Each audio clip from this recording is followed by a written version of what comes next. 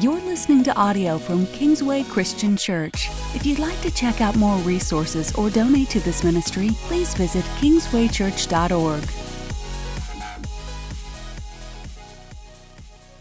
Good morning, everybody. It's good to be here with you today. My name is Matt Nickerson, lead pastor here at Kingsway. We want to welcome everybody watching online, either live right now, on a beach somewhere. We love you even though. And everybody may be joining us later on in the future at some point watching this. We pray that you would be blessed today. So about 2 months ago or so, I was going to Colorado. I was joining a group of other pastors. I can't remember, there were 4 or 5 other pastors. And we were going to do this retreat together. We've committed together for 3 years to meet twice a year and to talk every month by Skype or Facebook or something like that. FaceTime is what I meant to say.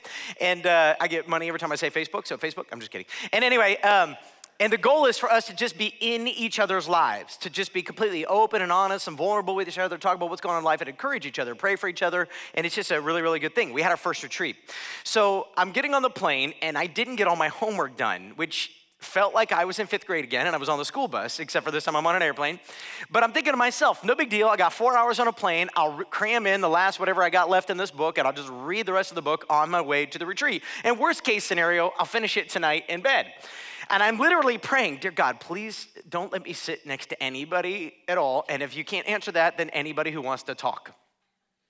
Like everybody feels when they sit next to me on a plane. So it turns out I'm sitting in the very last row. I'm like, okay, well, that's good, God, because I won't be able to relax. You know, you're sitting in that 90-degree position the whole ride. And I sit down, and the gentleman next to me goes, oh, hi, how are you today?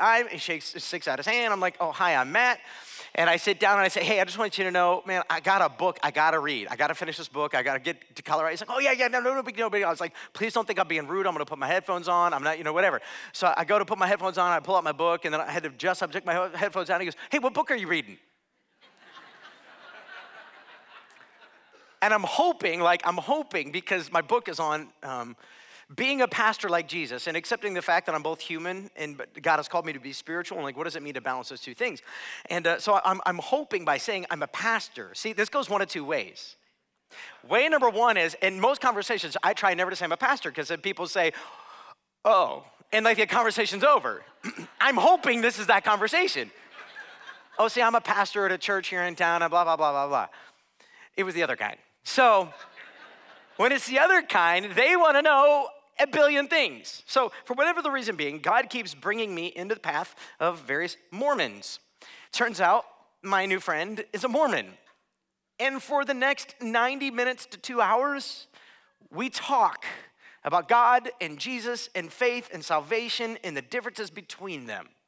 And the reason we didn't make it the entire way is because at about that 90-minute to 2-hour mark, the gentleman in front of me and to my left, right in front of him, turns around and yells, are you guys done yet? You're wearing me out back there.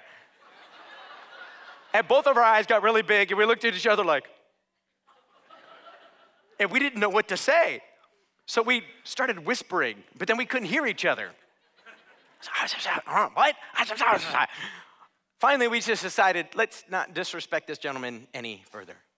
So we get to the airport, and I'm telling you, there were 2 other pastors from the Indianapolis area on the plane that were in the group with me, but we weren't sitting near each other, and I'm telling them about the story, and I'm like, oh, and here comes the guy. We're waiting to get baggage, and he's walking right towards me. I said, hang on, guys, and I walk over, and I stick out my hand. I just want to shake his hand and say, I'm sorry. And I made it 2 more hours.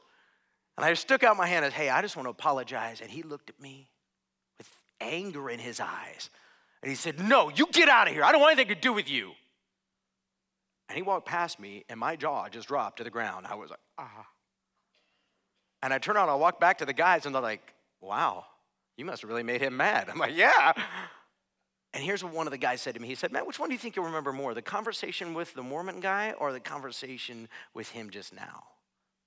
There was no doubt. I mean, I remember both, but that second conversation, I couldn't get it out of my head. I kept replaying, like, what did I say? What did I do? What was so terrible or offensive? Was I too loud? Was he just looking for peace?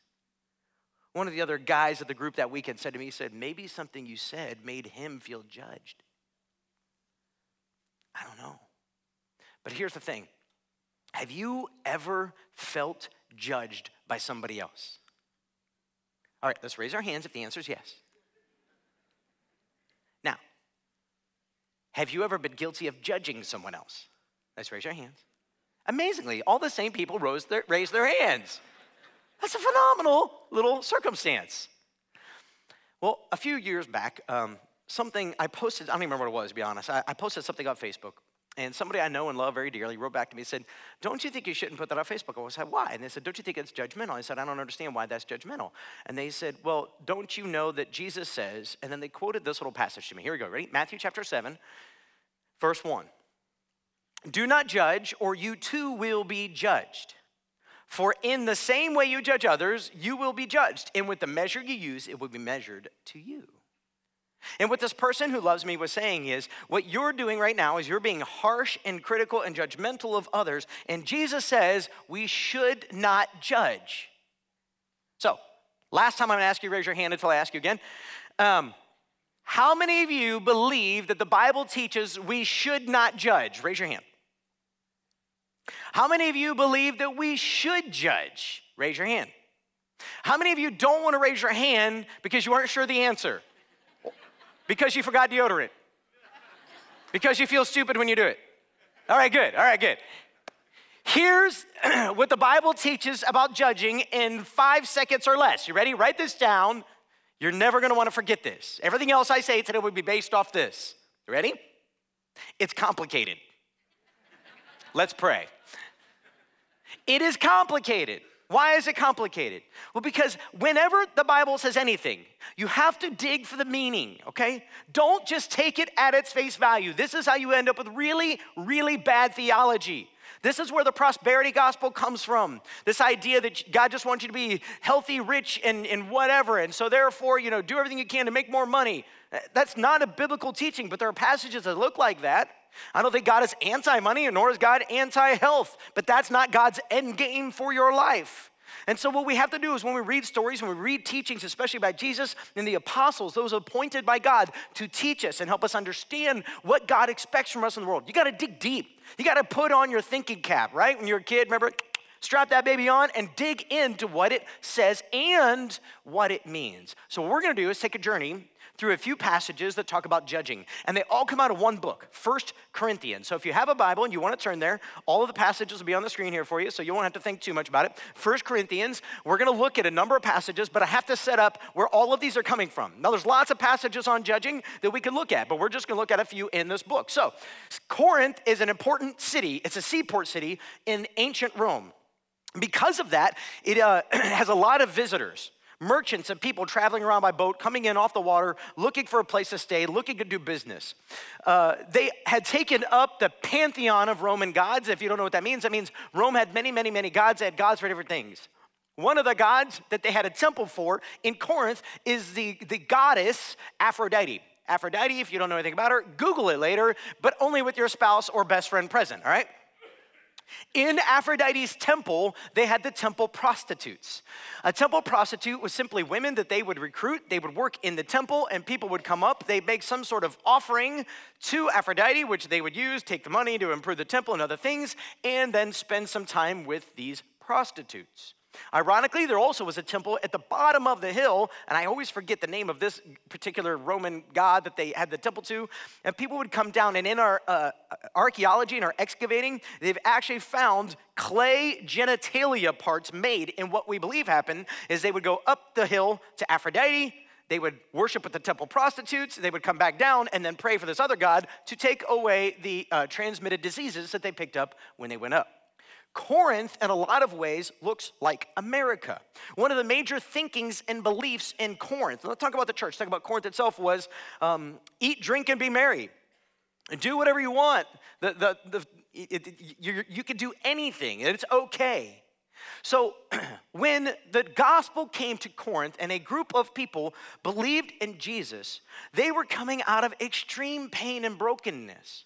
We find in the Corinthian church people who have major alcohol problems. We find people who had major sexual brokenness.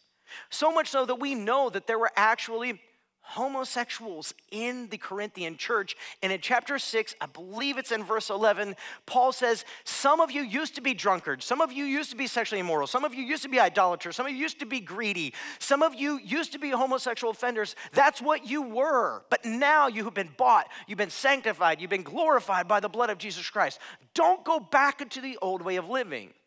But because what's happening at Corinth is the old ways were not being left behind, the church had lost its power. See, your power comes, yes, through faith, but through faithful living.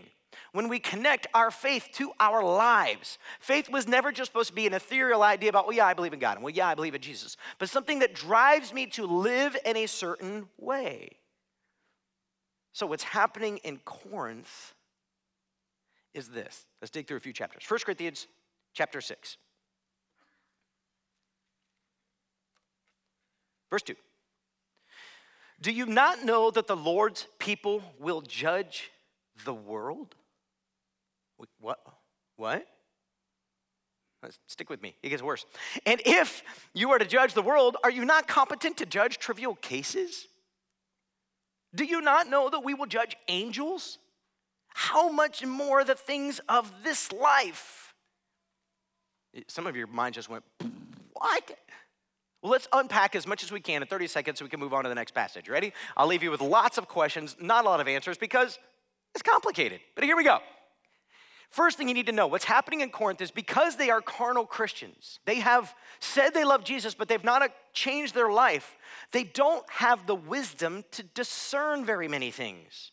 And what's happening is lawsuits are popping up in the Corinthian church. You've got one Christian taking another Christian before the magistrate. So court looked totally different then than it does for us today. So today, you might file a suit, then you go before a jury of your peers, you make their case, they make your case, or whatever, you make their case, they make their case, and then the jury decides who's right, who's wrong. They didn't have a jury back then.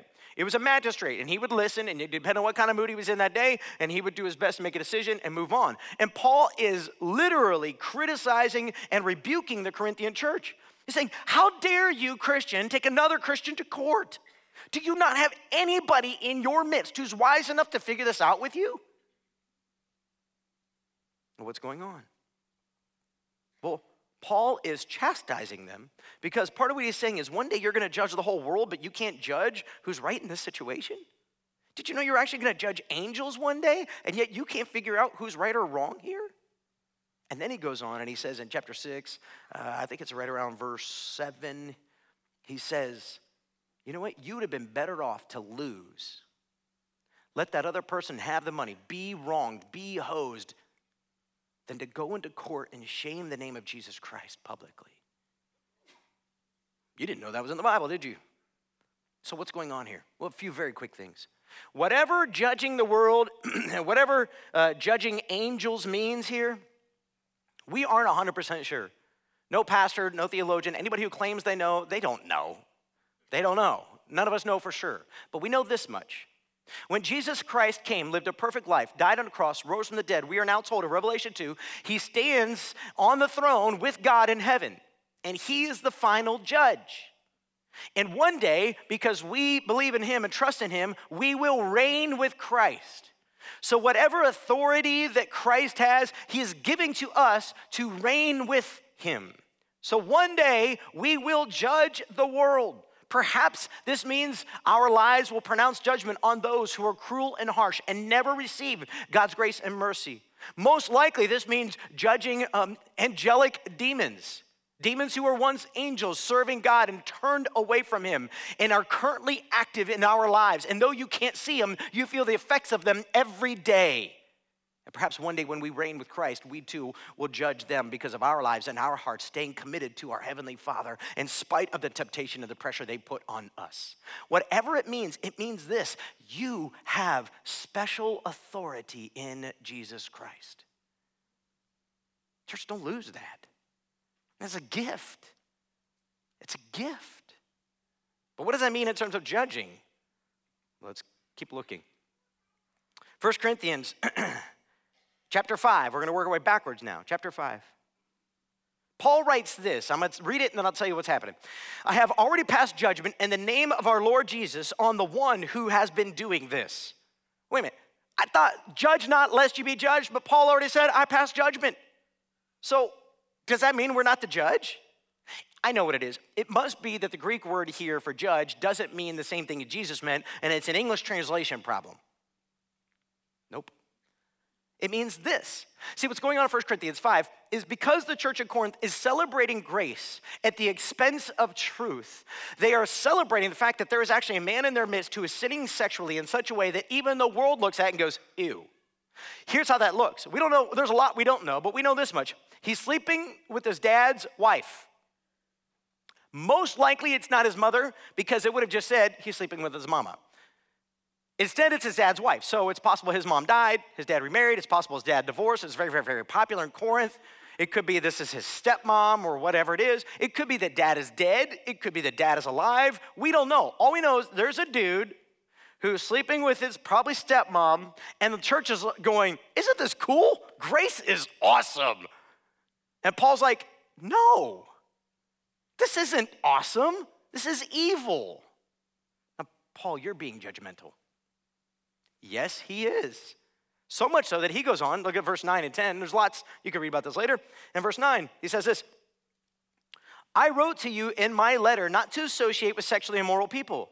Not at all meaning the people of this world who are immoral, or the greedy, or swindlers, or idolaters. In that case, you have to leave the world.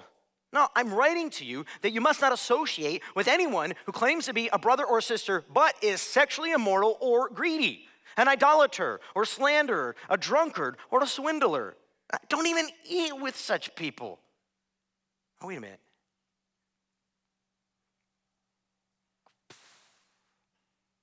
That's pretty judgmental. Like, that's judgy as judgy gets. But do you see what Paul's trying to do? So here's my fear, that anybody visiting with us today or watching online and you don't really understand biblical stuff, I'm about to do something Jesus told me not to do. But see, I have got to teach my people on this, so I'm just asking you to be gracious and just listen in. Paul's not talking about people who aren't Christians. If you're visiting with us today, you're watching online, Paul is not talking about you. In fact, he's going out of his way to let you know he's not talking about you. If you have not given your life to Jesus, you don't have to play by the rules we have to play by. You're playing a different game than we're trying to play. And you know what? Keep doing your thing. Our hope is not to judge you. Our goal is not to judge you. Our mission is not to judge you. Paul is going out of his way to say that. But if you claim to love Jesus, and you claim to have surrendered your life to Jesus, and there's nothing in your life that looks different than before you knew Jesus, Paul says, man, the rest of us ought to have nothing to do with you. Why is that? Let this sink in for a minute. Because to judge in this way is to discern someone's life in a way that is helpful to them. By the church affirming this man's choice, they are essentially saying it's okay to live however you want to live. But the Bible goes out of its way to say it's not okay to just live however you want to live. We need to live in a way that is honoring to everything that was given to us, mainly Jesus Christ, our Lord and our Savior. So in this way, what Paul's doing is discerning this man's life, and he's chastising the church and saying, isn't there anybody wise among you who can look at this situation and deal with it and know what to do and to help the man? By telling him what he's doing is not wrong, you're letting him continue in his sin. And then he goes on again in chapter 5, chapter 6, he says, and don't you know that the drunkard and the swindler and the idolater and the adulterer, don't you know that they will not inherit the kingdom of God? If you simply let this man continue in his sin, you will lead him right to his destruction one day. If you love him, call him back from his sin and into life. Is that judgmental? I think we got to start to define what judgmental means. Take a look. Let's keep going. Let's finish this little section here. What business is it of mine, Paul says, to judge those outside the church? But are you not to judge those inside? God will judge those outside. Then he quotes this passage, expel the wicked person from among you. I wish I had more time just to spend on this, but let me just give a little tidbit, okay? What does it mean to dispel a wicked person from among you? In order for a person to be wicked, they have to be caught in unrepentant, hard-hearted, braggadocious, ongoing sin. They will not change. They will not repent. They will not turn back to God. And then in that regard, when you come to them and you love them enough to speak truth to them, in other words, what Paul's saying is if they're that way, if they're saying, this is who I am, only God can judge me, then you are to say, you know what? I need to be very careful. I need to be very, very careful that when other people see you and me together, they don't get confused and they don't think that you are okay and that your lifestyle is okay. This is actually extremely rare. The vast majority of the time when people have come to me and said, Matt, we think you're living in sin, I am quick to say, you know what? You're right. And when I have gone to brothers and sisters in the faith and said, you know what? I see something in you that I don't know you see, and I love you too much to keep letting you go this way. They may not like it. They may even get angry at first, but when they go away and think about it and the Spirit starts to work on them, they come back and say, you know what? You're right. Okay, so here's the thing. None of us need to be surrounded by yes men and yes women. Did you know that? I actually believe it's very dangerous for me to have people in my life who only tell me good job. I've even encouraged this in my own kids, which drives me bonkers when they hold me accountable. The other day, we're playing in my backyard, and the ball had gone over our fence. And so I looked at one of my little boys, and I was like, I'll beat you to the ball. But to get to the ball, we had to run out this part of the fence, over into the neighbor's yard, all the way down the fence line, all the way over, get the ball, throw it back in play, and race back. Well, I let him beat me to the ball. Let him beat me. And when we got there, we chucked it over the fence, and one of my boys was already waiting there for me, by the way. He jumped over the fence, and I said, boys, we're not going to jump over the fence, all right? It's going to break the fence. I just fixed it the other day. I think I talked about that in one of my sermons. We're not going to jump over the fence. So they go running around. They've already got a head start, and I'm thinking to myself, I think I could clear it. In fact, I'm pretty sure if I jump and I do one of those moves like I learned in judo back when I was a teenager, I can learn, land, roll. I'll have the ball, I'll be standing there. What's up? What took you so long? So I step back 2 or 3 steps, and I run towards the fence, and I stop. Let me try this again. And I back up. I got plenty of time. I got to go all the way down, all the way up, all the way around, and over to the ball. And I run up to the fence, and right as I'm about to jump, I realize I'm not going to jump with both feet because I'm afraid I'm going to land on my head. So I'm just going to jump with one foot then the other. But the fence is taller than I am, which is not hard to do. And if I continue forward, this isn't going to go well later. I'm going to split the fence. And at that point, I decided to save myself. And I pushed off the fence, and I swung one leg over, and it already wasn't comfortable. So now I just went ahead and stuck it on the fence, and I'm standing on the fence. And I got 2 choices, go back or go forward. I went forward, I got the ball, and they come up 2 seconds later like, Dad, you lied to us. You said we couldn't use the fence. To which I tried to explain to them my motives were pure. My ability wasn't. They didn't buy it. I finally, after my sons were very upset, had to look at them and say, your daddy was wrong. I was wrong. I told you not to do something, and then I did it. And I'm sorry. And then one of them looked at me like he always does, said, why did you do that, Dad? Because I hate to lose. And I felt free. Like as soon as I said it, I was like, and the truth shall set you free.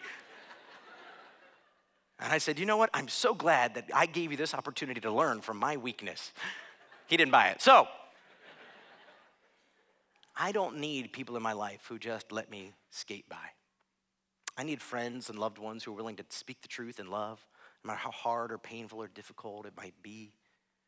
Because I want to live my life for Jesus, and I want to get to the last day, and I want my Heavenly Father to look at me and say, well done, good and faithful. That's what I want. Let's keep going. There's some more wisdom share here, all right? 1 Corinthians chapter 4, verse 2. And we're going backwards. Now what's happening in chapter 4 is there's fighting in the church. Who's ever heard of such a thing? And the fighting looks like this. There are three main leaders who've poured into the church. Peter, who's also called Cephas here, Apollos, who's like the sharp young preacher of the day, like everybody wants to hear him, and Paul. Now, Paul tells us he came to Corinth boring. I came to you without any displays of power or great attractive speech. He wanted to come to them only with the power of the Holy Spirit. He worked hard and humbly among them to win their love and affection. But when others started showing up, it created division in the church. People started saying, well, I was baptized by Peter, and I was baptized by Apollos. Well, Apollos said this. Well, Paul said this. Well, I like him better. Well, I like him better. And there's fighting. And Paul's like, are you kidding me? Who is Matt Nickerson? Who is John Caldwell? Who is Aaron Brockett? Who is Andy Stanley? Who is Craig Groeschel? Who are these people? They are servants of God. So if one of them plants a seed and one of them waters it and one of them brings about the harvest, who cares? Who cares? It's all God. He's living in us and through us. It's all from him and for him and by him. But then also the other side of that is Paul is being accused of all kinds of unfair things. Accusations follow Paul everywhere he goes. There's a group of people, we call them the Judaizers. They're Pharisees, sometimes Pharisaical Christians, and they come in and teach a different message, and they contend against Paul and the church all the time. And so lies and rumors are getting spread all the time, and it's running rampant in Corinth. In fact, think about this for a minute. Paul is writing this letter to a group of people. He's not even there. I mean, that puts gossip in a whole new context. It's not gossip if you go to somebody who can do something about the problem. It's gossip if you just sit around talking about somebody so you feel better about yourself. So Paul's writing to them to address all this, and he says this, 1 Corinthians 4, verse 2. Now it is required that those who have been given a trust must prove faithful. What he's talking about is himself and Apollos and Cephas. He's saying, God has entrusted me with you. So it's important that I do something with what God has given me. Man, that verse haunts me sometimes. And I've been given a trust to be your pastor. That's a big deal to me. But you've been given a trust as a parent in your home. You've been given a trust in your company as an employee. And all of these things ultimately came from God, who gave the authority and the responsibility down to somebody who gave it to you. It's a trust. And you will be expected to prove yourself faithful. He goes on, notice this. I care very little if I am judged by you or by any human court. You know what Paul just said? Paul just said, only God could judge me. Only God could judge me. In fact, he goes on, I don't even judge myself. Is anybody else confused yet? He says, my conscience is clear, but that does not make me innocent. What does this mean? Now here's what Paul's trying to get to. And you got to read it all in context to get the whole weight of it. I'm just giving you a short version of a tough passage. Here's what he's trying to get to. He's simply trying to say, you know what? I don't really care what you think of me, because my conscience is clear. I've worked the hardest I know how. I've done the best that I know to do. My conscience is clear. Okay, so first of all, is your conscience clear? Sometimes when we judge others, the reason that we're judging them is because our conscience isn't clear. Have you noticed that? What drives you bonkers about others sometimes is the very thing that drives you bonkers about yourself. So your insecurity feeds your judgment. Paul's saying, my conscience is clear. The Bible talks about this over and over and over again. Paul talks about it, Peter talks about it, the Bible talks about a lot about it. Making sure that you live your life in such a way that the world, when they look at you, have no big stone they could throw at you. They have no real point to stand on when they're accusing you. Is that true of you? Now, here's what's interesting. Paul says, I know in my conscience it's clear. I've done everything I could to live for my Father and to honor him. But you know what? I don't even trust my own conscience. My conscience is clear, but that doesn't make me innocent. Do you get what he's saying there? My conscience is clear, but you know what? I might be wrong. Do you know what Paul just modeled for us? Humility. All right, I'm going to ask you to raise your hand again. How many of you are humble in here? Kind of a weird thing, isn't it? You can't raise your hand, can you? Because if you raise your hand, you're not humble. And yet, did you know that you can't even come to God without humility? There are certain sins that I struggle with and other ones that just don't bother me at all. They're just not a temptation for me. You know what's easy? It's easy for me to look at you who struggle with things I don't struggle with and judge you. It's easy to do that in a very unhealthy, unbiblical way. I remember I was sitting down with a friend of mine, And he and I share similar sin struggles. And he was talking about this group that he was in once and how the group was this open just place where they were sharing. And he was sharing with me some of the other struggles of some of the other guys in this group. And I threw out a very judgmental statement. I was like, wow, I just can't believe blah, blah, blah, blah, blah. And he looked at me and he said, you know what, Matt, one of the things I've learned is give me enough time without any accountability or correction and I could end up where they are. You know what? The Lord corrected me that day because I walked away going, you know what? I just got rebuked by my friend and he probably didn't even mean to. He was as humble and non-judgmental as he could be, but what he said to me is, you know what? I need to lead with mercy. I need to lead with understanding my own flesh, my own propensity to sin, and understanding that the Spirit inside me longs for me to be righteous and is working on me in the same way that he is in you. See, when I start to put all of these pieces together, I get a little bit clearer picture, though it's still a little bit complicated. Look at the rest of what Paul says. It is the Lord who judges me. Therefore, judge nothing before the appointed time. Wait until the Lord comes. He will bring to light what is hidden in darkness and will expose the motives of the heart. At that time, each will receive their praise from God. All right, first thing you need to note here, a day of reckoning is coming. There's going to come a day, it's going to happen at your last breath, or the day that Jesus returns, whichever comes first. And we will all stand before Jesus, and everything done in secret will be exposed for all to see. God will judge the motive of your heart, not just the activity of your hand. So were you really being kind to that person, or were you being flirtatious? Were you really doing good business, or were you being conniving? Were you really telling the truth, or were you really being deceiving? Were you really being pure, or were you really sneaking around? Have you really had no more of that thing, or just where nobody could see it? Have you really been gossipy? It's just that nobody knew? Do you see how this plays out?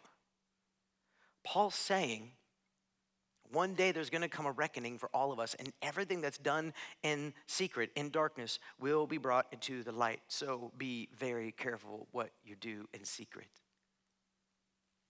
Paul says, my conscience is clear, but I might not be innocent. So if Paul might not be innocent, then what is he resting his hat on?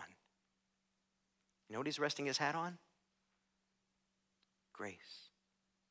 The very thing that brought us to where we are anyway. The problem in the Corinthian church is they're hyper-celebrating grace.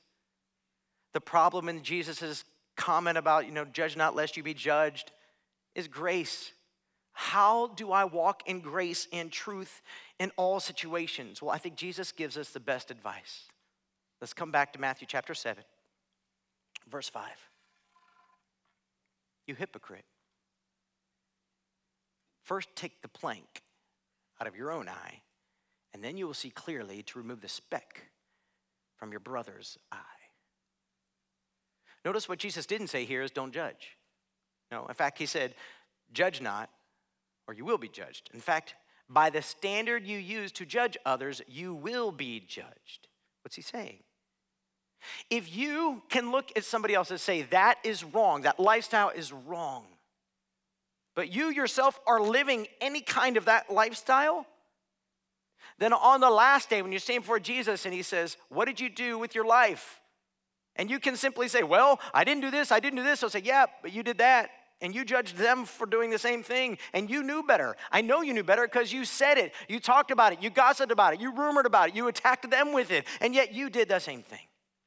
So what does Jesus say then? So everybody live in sin and don't say anything to anybody else. No, that's what our culture says.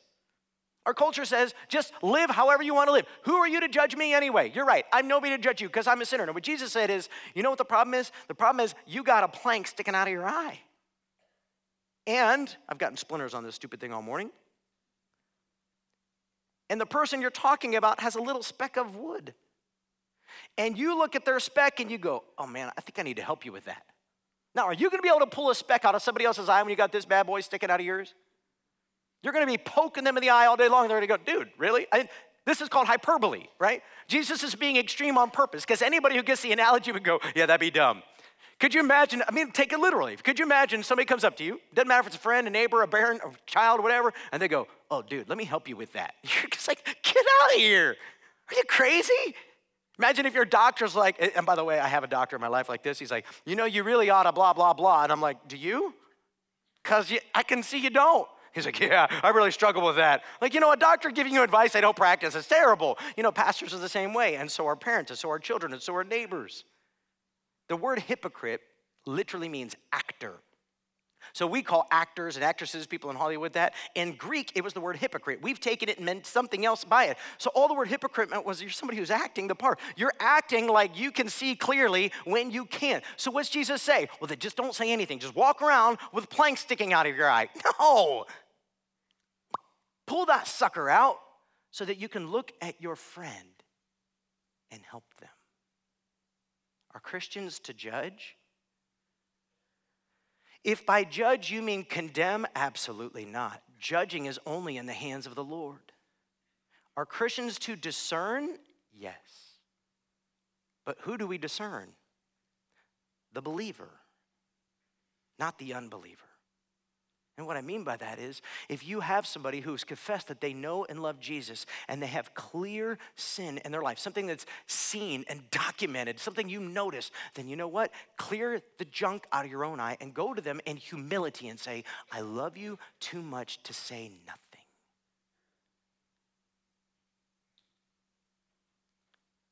Two questions as we close. Number one, got any planks you need to deal with? A day of reckoning is coming for all of us where what is in darkness will be brought into the light. Is there anything you need to deal with today? If so, we're about to take communion. This is the perfect time to deal with it, to bring it before your Heavenly Father. And he tells us in 1 John, anyone who confesses their sin, he is faithful and will forgive. Number two, do you know anybody with a piece of sawdust in their eye? Is there anybody throughout this message God's been bringing to mind? Somebody you need to go to say, brother, sister, I love you too much. I need to say this. If so, why don't you spend that communion time praying, asking God to humble you? Remember this, mercy is better than judgment, the Bible says. Pray that God would give you his heart for them. Pray that God would give you his passion for them, that you're trying to call them out of darkness and into light. You're not trying to judge them. You're not trying to condemn them. You're not trying to mock them. You're simply trying to lead them into a place where they're going to thrive in their relationship with God because you know whatever's going on in their life is killing them right now. So pray that God would give you wisdom and discernment. Pray that he would go before you and prepare their heart, that they would receive the truth that you're bringing to them. And if the Lord you sense tells you don't go, maybe he's sending somebody else, listen to that. But don't run away from the hard conversation. Let's pray. Father, like Paul, I have to rest in grace. Because God, like every single one of us in here, we have no hope apart from it. We all know, God, one day we will stand before you, our lives laid bare, and you will be the only judge. The one who looks at our lives, looks at not just our actions, but the motives behind our actions. And you, God, you've given that authority to Jesus to judge us. But I also know, God, if we are in Jesus Christ, we will be judged with mercy. We will claim his blood over our lives. We will claim his freedom. We will claim his life. Paul seems to have absolute peace that while he doesn't even know his own heart, Father, he knows who will judge him, and he is good. So, Father, create in us a phenomenal church. A church, God, where we love you enough to connect with you on the deepest levels and most vulnerable places of our lives. But also, God, a place where we will connect with each other in an open and honest way. A way that allows us to spur one another on towards love and good deeds. We love you, Father. We thank you for grace. In Jesus' name.